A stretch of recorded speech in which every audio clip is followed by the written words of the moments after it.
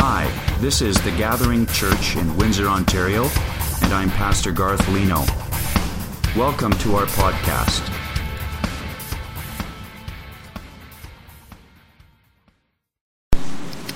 The night when love was born. It really was a glorious night, a night that changed the course of history. It was a night of miracles when God sent His only Son to be our Savior. It was the night when love was born. We've been approaching Christmas here at the Gathering with childlike faith. We've been looking at Christmas like children might look at Christmas, and the whole month of December we've been isolating different characteristics of God. We're doing that in response to a statement that Jesus made in Mark's Gospel, chapter 10, where He said, "I tell you the truth, anyone who doesn't receive the kingdom of God like a child will never enter it."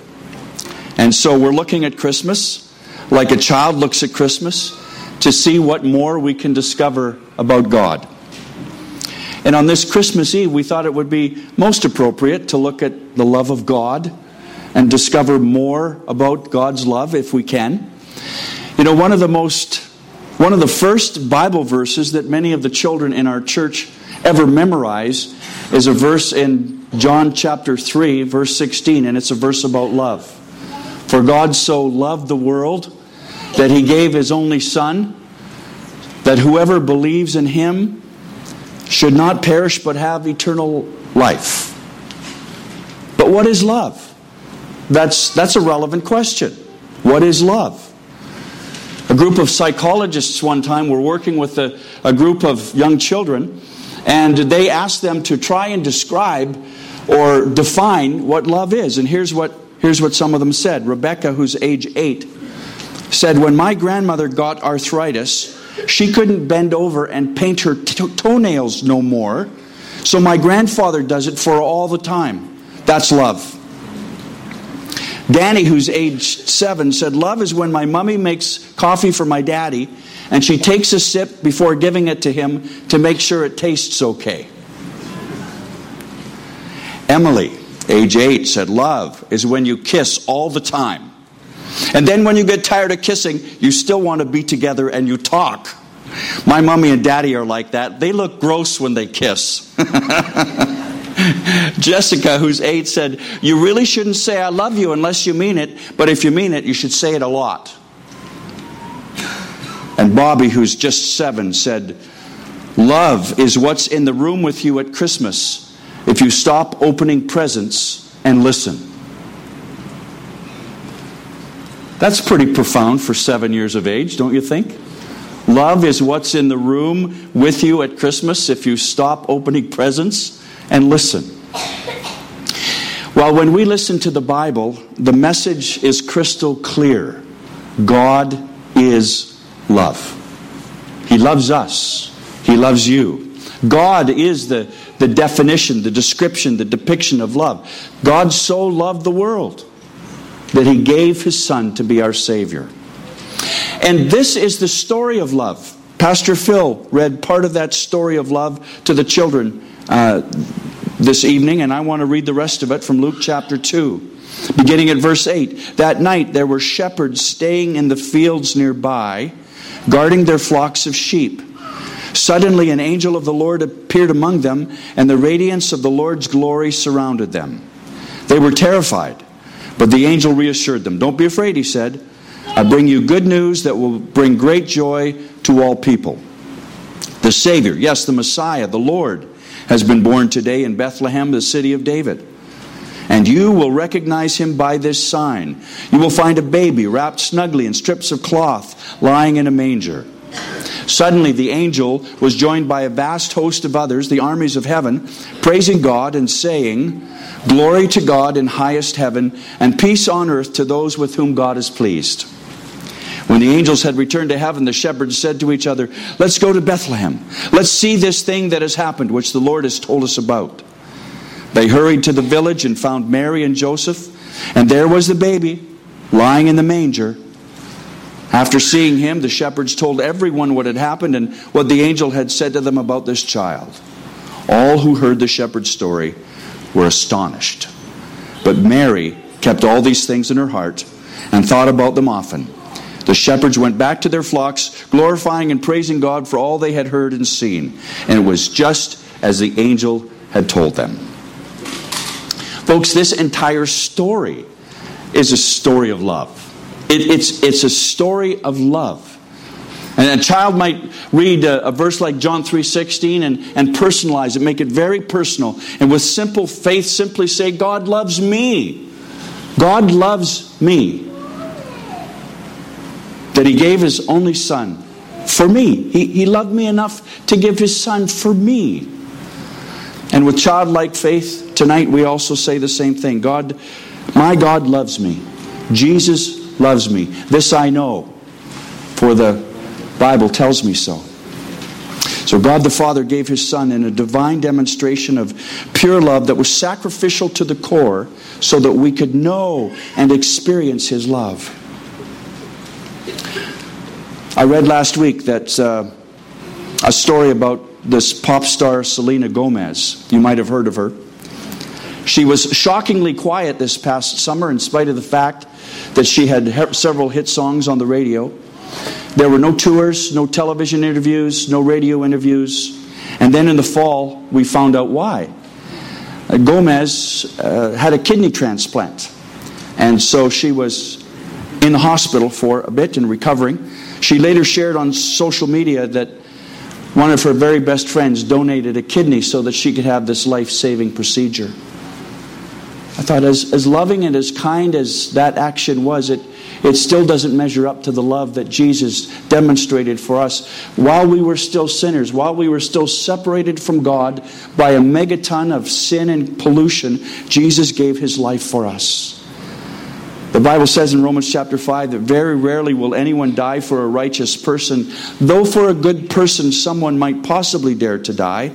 But God demonstrates His own love for us in this: while we were still sinners, Christ died for us. A gal by the name of Hannah Peterson was involved in a serious car accident just a month before her wedding. She broke her pelvis in 3 places, punctured a kidney, broke several ribs, suffered a concussion, and partial hearing loss during this collision that happened in July of 2016. She was confined to a wheelchair for the time being, but Hannah was determined not to let this accident spoil her big day. And so, when it came time for her to walk down the aisle, her father wheeled her partway down the aisle in the wheelchair, and then her fiancé, very soon to be husband Stuart, walked from the front of the church and partway down picked her up and carried her up to the front of the church. Well, because God loves us, He carries us the rest of the way.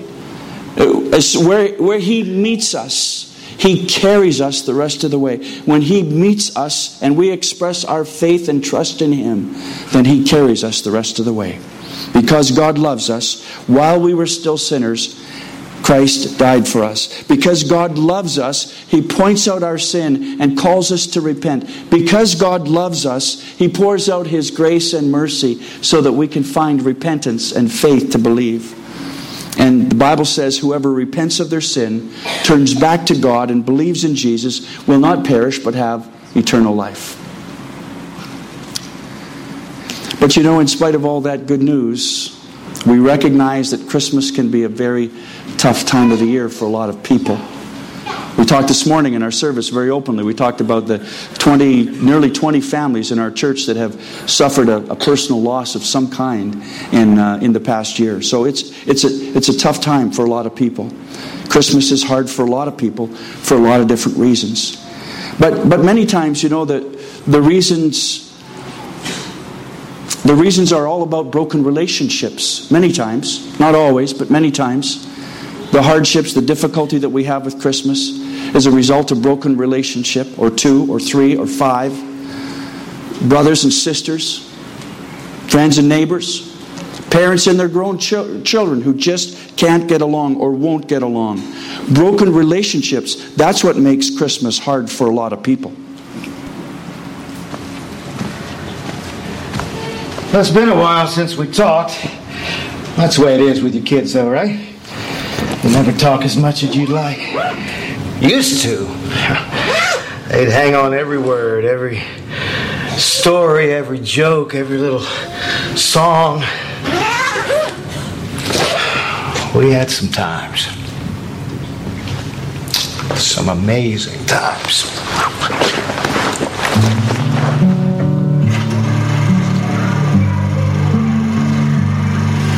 But then they got a little older. A little wiser is how one of them put it. And he said he knew he didn't know everything, but he knew enough to know that my ways, my values, my philosophies on life were a little too...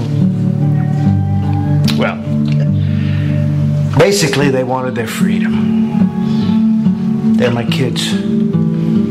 I gave them what they wanted.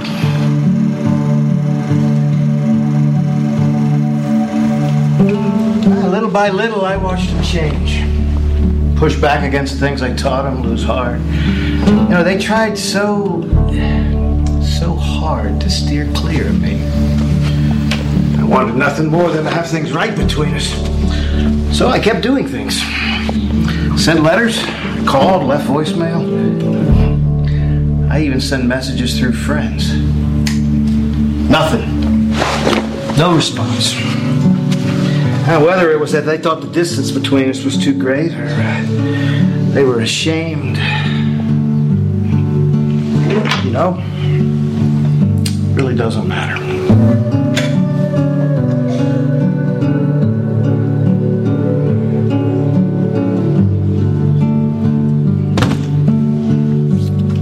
You know, when they were little, I used to tell them over and over again, I love you, no matter what. Got to be a thing between us. I would say I love you, and they'd finish it, no matter what. They heard it so often that sometimes they just roll their eyes when I said it. But I wanted to make it so clear to them that there was nothing they could do to make me stop loving them. And that thing I said, it's never stopped being true.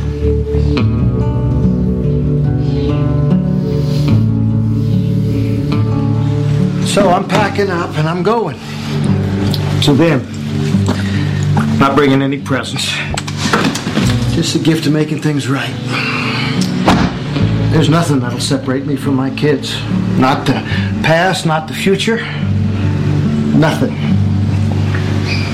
Nothing. I'm forgetting about all the stuff in the past. And the relationship we used to have? Well, we're going to have a new relationship.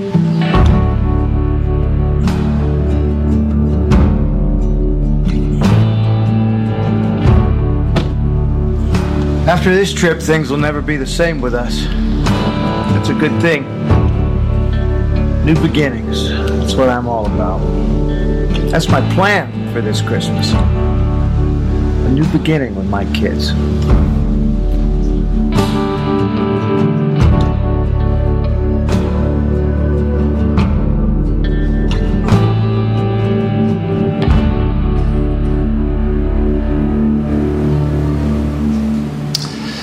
How many of us would like to have a chance at a new beginning this Christmas?